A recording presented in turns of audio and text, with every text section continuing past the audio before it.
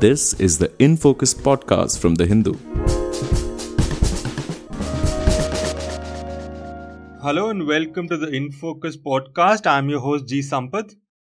Russia's actions against Ukraine have attracted severe blowback from Western nations, especially in the form of economic sanctions. While Russia has lived with sanctions for almost a decade now, the new set of sanctions are decidedly harsher. Many Russian banks have been cut off from the SWIFT transactional system. Russia registered flights have been banned from EU airspace, and assets of the Russian central bank are being frozen, making it impossible to liquidate them and affecting world trade that involves Russian goods or services. Now, it is a truism that in the 3 decades following the end of the Cold War, the world has become closer, more networked, more interdependent, a process that's come to be known as globalization. But now, are these sanctions about to turn the clock back? How will the West ensure that all countries from Europe to Asia, Africa, and in Latin America abide by the sanctions? What happens to countries that are dependent on imports from Russia or for whom Russia is a major trade partner? Will their bargaining power vis-a-vis the developed economies now increase? We look for some answers to these and other questions from the economist Arun Kumar, who is a Malcolm S. Adiseshaya Chair Professor at the Institute of Social Sciences, New Delhi. Professor Kumar, thank you so much for joining us. Thank you for having me. Professor Kumar, there have been a host of severe sanctions imposed on Russia now, especially from last week, starting with the exclusion from SWIFT to freezing of its central bank assets to other related specific sanctions on Russian companies, oligarchs, and Russian leaders as well. How do you see these measures affecting the Russian economy and the life of ordinary Russians?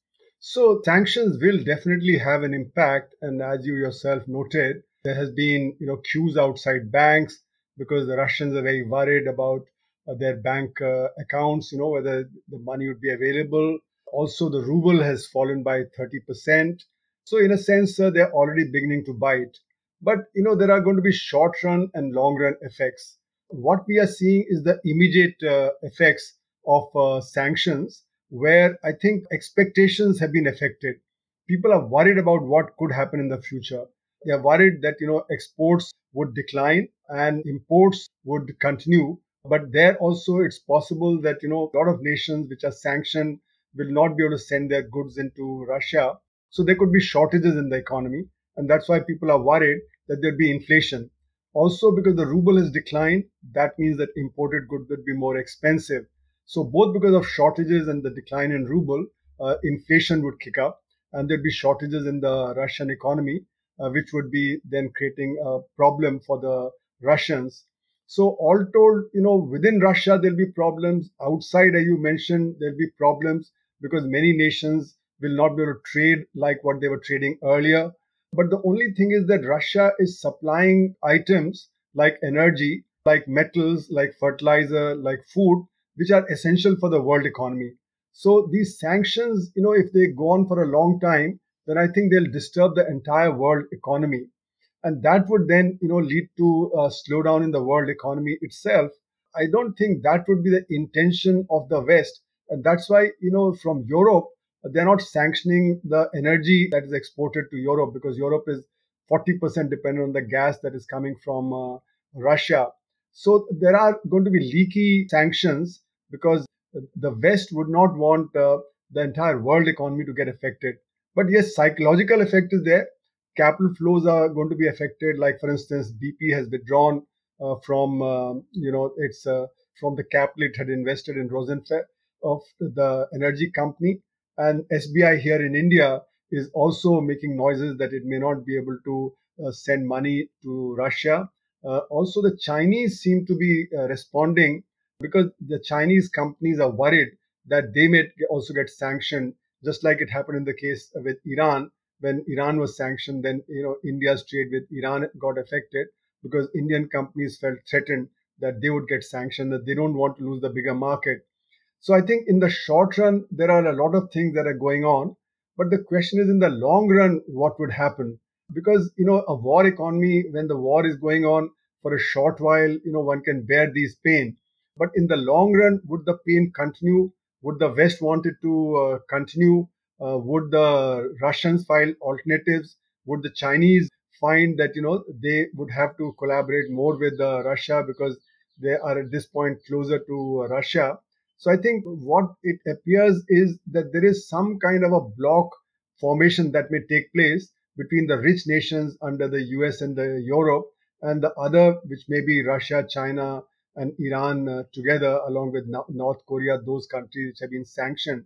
So I think, what I worry about is that we are returning to some kind of a two block formation, just like during the Cold War. Now, the Cold War was ideological, but this is not really ideological in that sense of, capitalism confronting socialism. Because at the moment, the Chinese and the Russian economies also, more or less state capitalism, and therefore, it's not really an ideological thing. I think it's more because of the hegemony that is there of USA, which is getting threatened, or NATO trying to expand into newer areas, and that is what has brought on the conflict.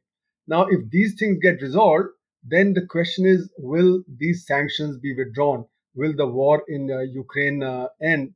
And what would happen after that? So that would be a more long-term scenario that one is looking at. Right. You made an interesting point about an incipient formation of two blocks or economic blocks. We'll come back to that later during the podcast. But before that, I wanted to ask you. You said Russia is allowed to trade in gas and energy, but because 40% of Europe's liquefied natural gas comes from Russia. Now, how does it work? On the one hand, Russia is cut off from SWIFT and the central bank assets of being frozen. So, how does Russia get paid for the gas it is continuing to supply to Europe? No, that's a interesting question that we'll have to see how that happens. But you see, right from the beginning, the gas that was being supplied by Russia, that was not being sanctioned, and that is because Europe is heavily dependent on this gas. And if energy falls short, then not only the price will rise, but the shortages will take place, and the immediate, one cannot substitute with other forms of energy and gas coming from elsewhere. That would take time. So I think that's the reason why this was done.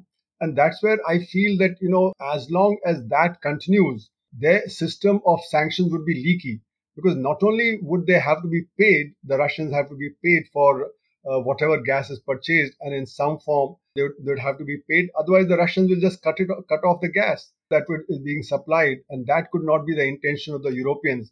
So, how that payment will take place, given that the SWIFT is not available to the Russian banks, and maybe at the moment, the banks which are linked to the supply of gas and its payment, I think they have not yet been taken out of SWIFT and out of sanctions. They're not sanctioned, and they're not being taken out of SWIFT.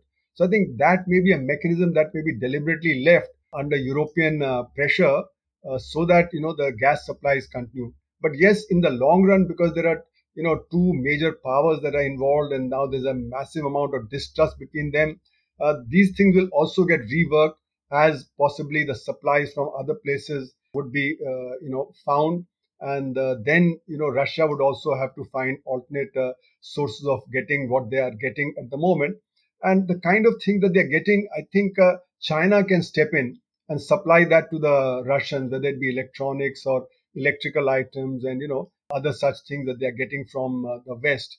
So in a sense, the long run is probably the more tricky part. The short run, I think things will work out. Once the public realizes that there's enough money available in the banks, and after all, within within Russia, what is going to happen is that people will realize that they don't need dollars, because they can't use dollars to pay for anything. They'll need rubles, and the Russian central bank is pumping in enough liquidity into the system that people would be able to get money from the banks. I think initially the fear was that maybe the banks could collapse, maybe the money would get stuck, and that's why the long queues were forming outside the banks.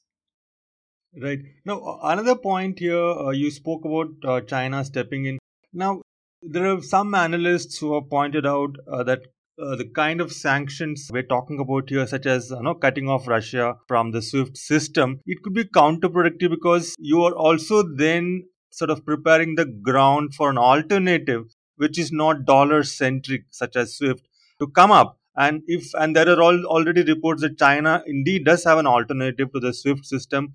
And if Russia gets onto it, and China is already there with the largest market, do you think Russia could get by without being plugged into SWIFT, and we are eventually going to be seeing a situation where there is a parallel system which countries can use without having to be dependent on the SWIFT system, and you end up with two similar kinds of messaging transaction systems? So you're right. Actually, Russia already has been experimenting with something called SPFS, but there are very limited number of banks which are members of the SPFS. Unlike SWIFT, where there are 11,000 banks globally which are plugged in, and China has also been experimenting, with payments in the local currency or in yuan.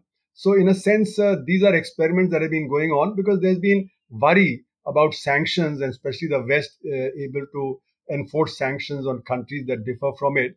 So these things could accelerate, and trade with China could continue. But at the moment, the reports are that the Chinese companies are also worried about being sanctioned, and their trade with the Western bloc is much larger than that with the Russian bloc. But as I said, that is a short run thing. In the long run, I think China is also worried that the US and the West are pressing down, whether it be the Quad or other things, where they are worried that they may get isolated over a period of time. So I think in the long run, a bloc is very likely to form, and the sanctions that have been put on Russia, that will begin to bite less and less, because the kind of things that the Russians are importing can be imported from China, and China also needs energy, and therefore that energy which is being supplied to Europe could be supplied to China perhaps more cheaply. And there have been plans of building pipelines from Siberia into China to transport energy. So these plans were already there. They probably get accelerated, and therefore what I see in the long run is two blocks that will get created for trade, for finance, for capital flows. China has a lot of surplus capital at the moment. They have large reserves, so they can also be used by the Russians, because they'll have a surplus in terms of energy export to China.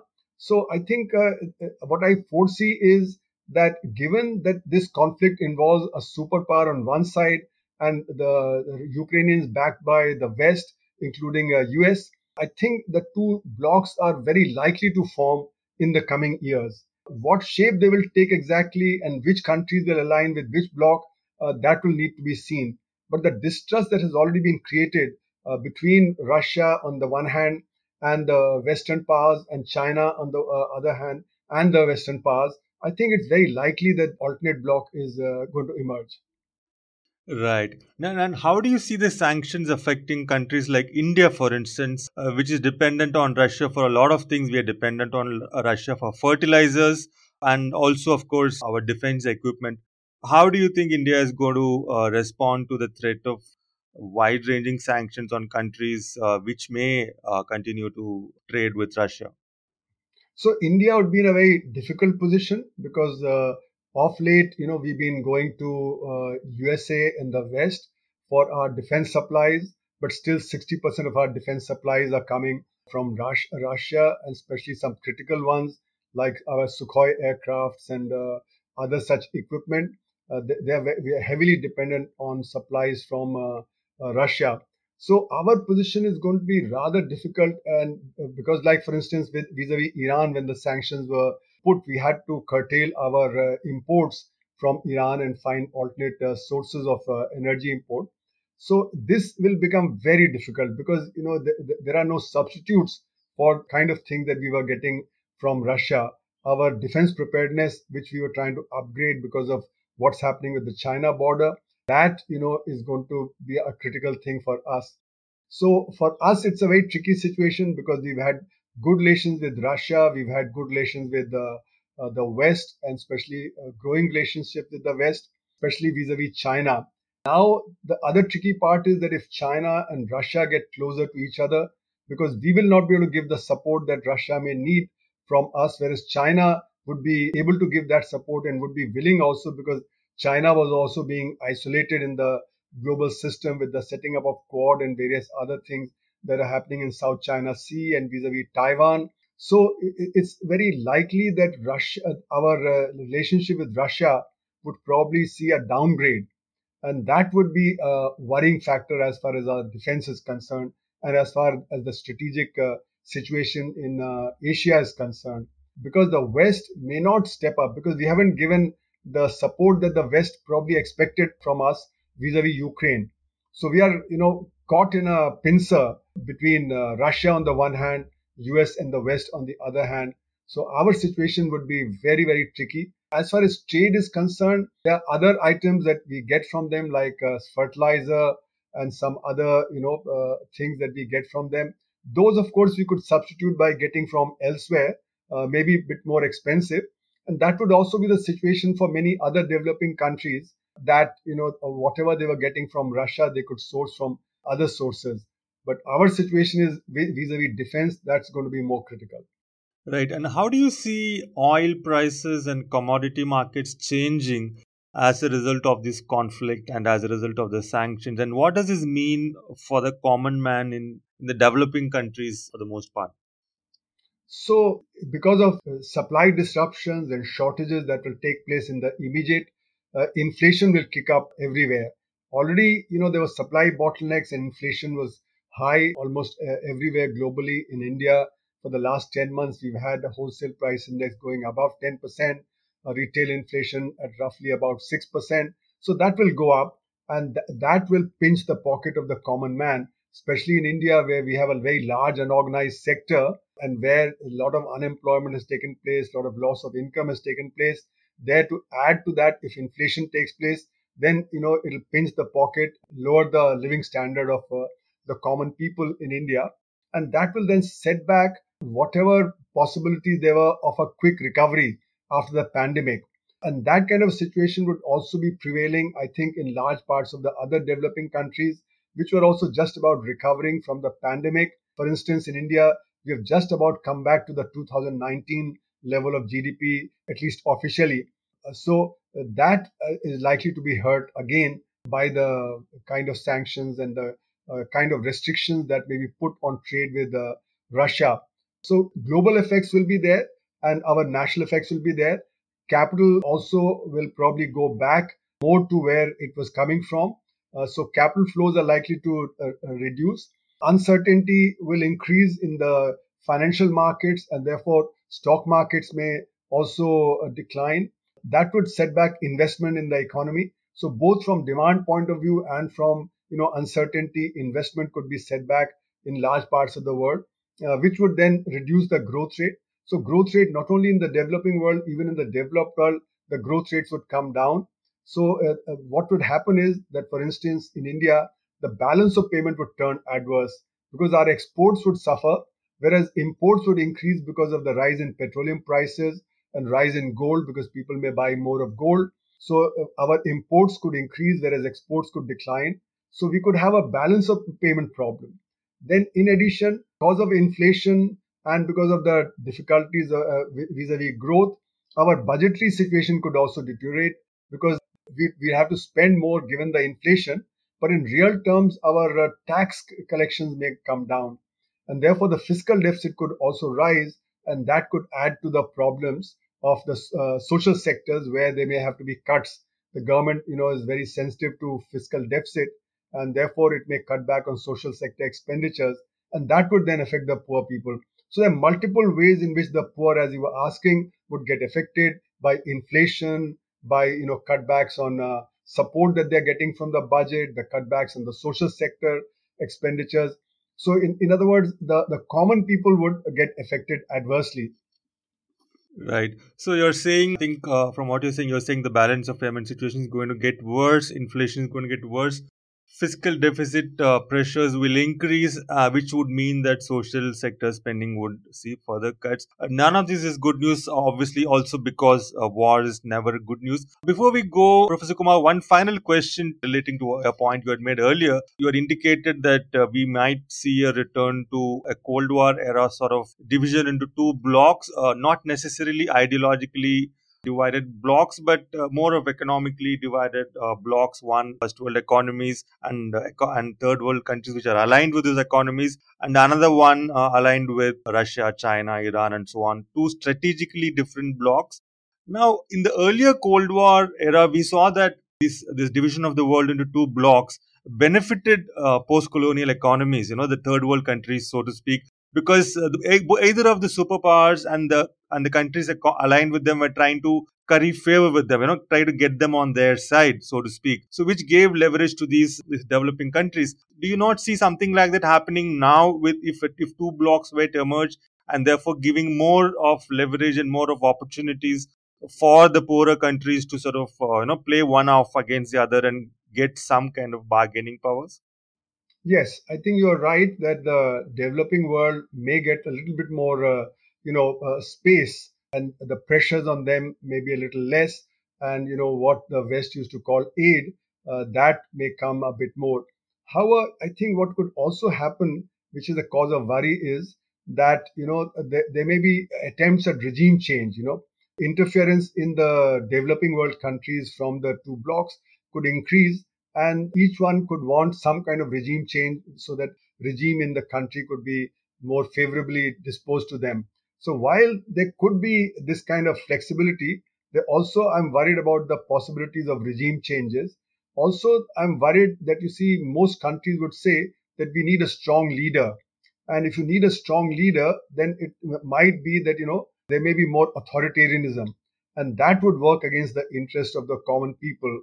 Finally, I think also what will happen is that we a lot more of arming by different nations. There'll be more conflicts that would start coming up, which would mean that the military-industrial complex will do very well everywhere. There'd be a lot of profits in armament sales, etc. And the degree of monopoly that could be enjoyed by these monopolies that could take place, that could lead to further weakening of the position of the common people, the workers, farmers, and so on. So I see that while flexibility may be there, but the internal dynamics in the various countries, that may turn adverse to the common people and to the workers. So flexibility that may be there for the rulers may not translate into better situation as far as the common people are concerned. Right. I mean, you spoke about this being a lot of good news for the military industrial complex, and I would imagine that one would need to update that terminology to say military industrial technological complex, because a lot of it has been driven by capital emanating from the tech sector as well. So, Professor Kumar, thank you so much for sharing your thoughts. We began by talking about sanctions and then we ended up talking about regime changes and so on. It's a very interesting subject, and I'm sure we'll come back to it in a couple of weeks or so as things develop. Thank you so much. Thank you so much. As I said, short term and long term is something we need to distinguish. So short term, what will sanction do, and the long term, what will it imply? That's why I think we ended up with the military industrial complex and regime changes and so on. Right, of course, yeah. The time frame will determine what kind of patterns we're able to detect. Right. Thank you so much, Professor Kumar. Thank you. Yeah. Thanks a lot.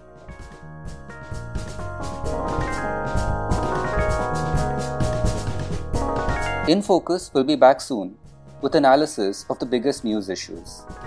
In the meantime, you can find our podcast on Spotify, Apple Podcasts, Stitcher, and other platforms.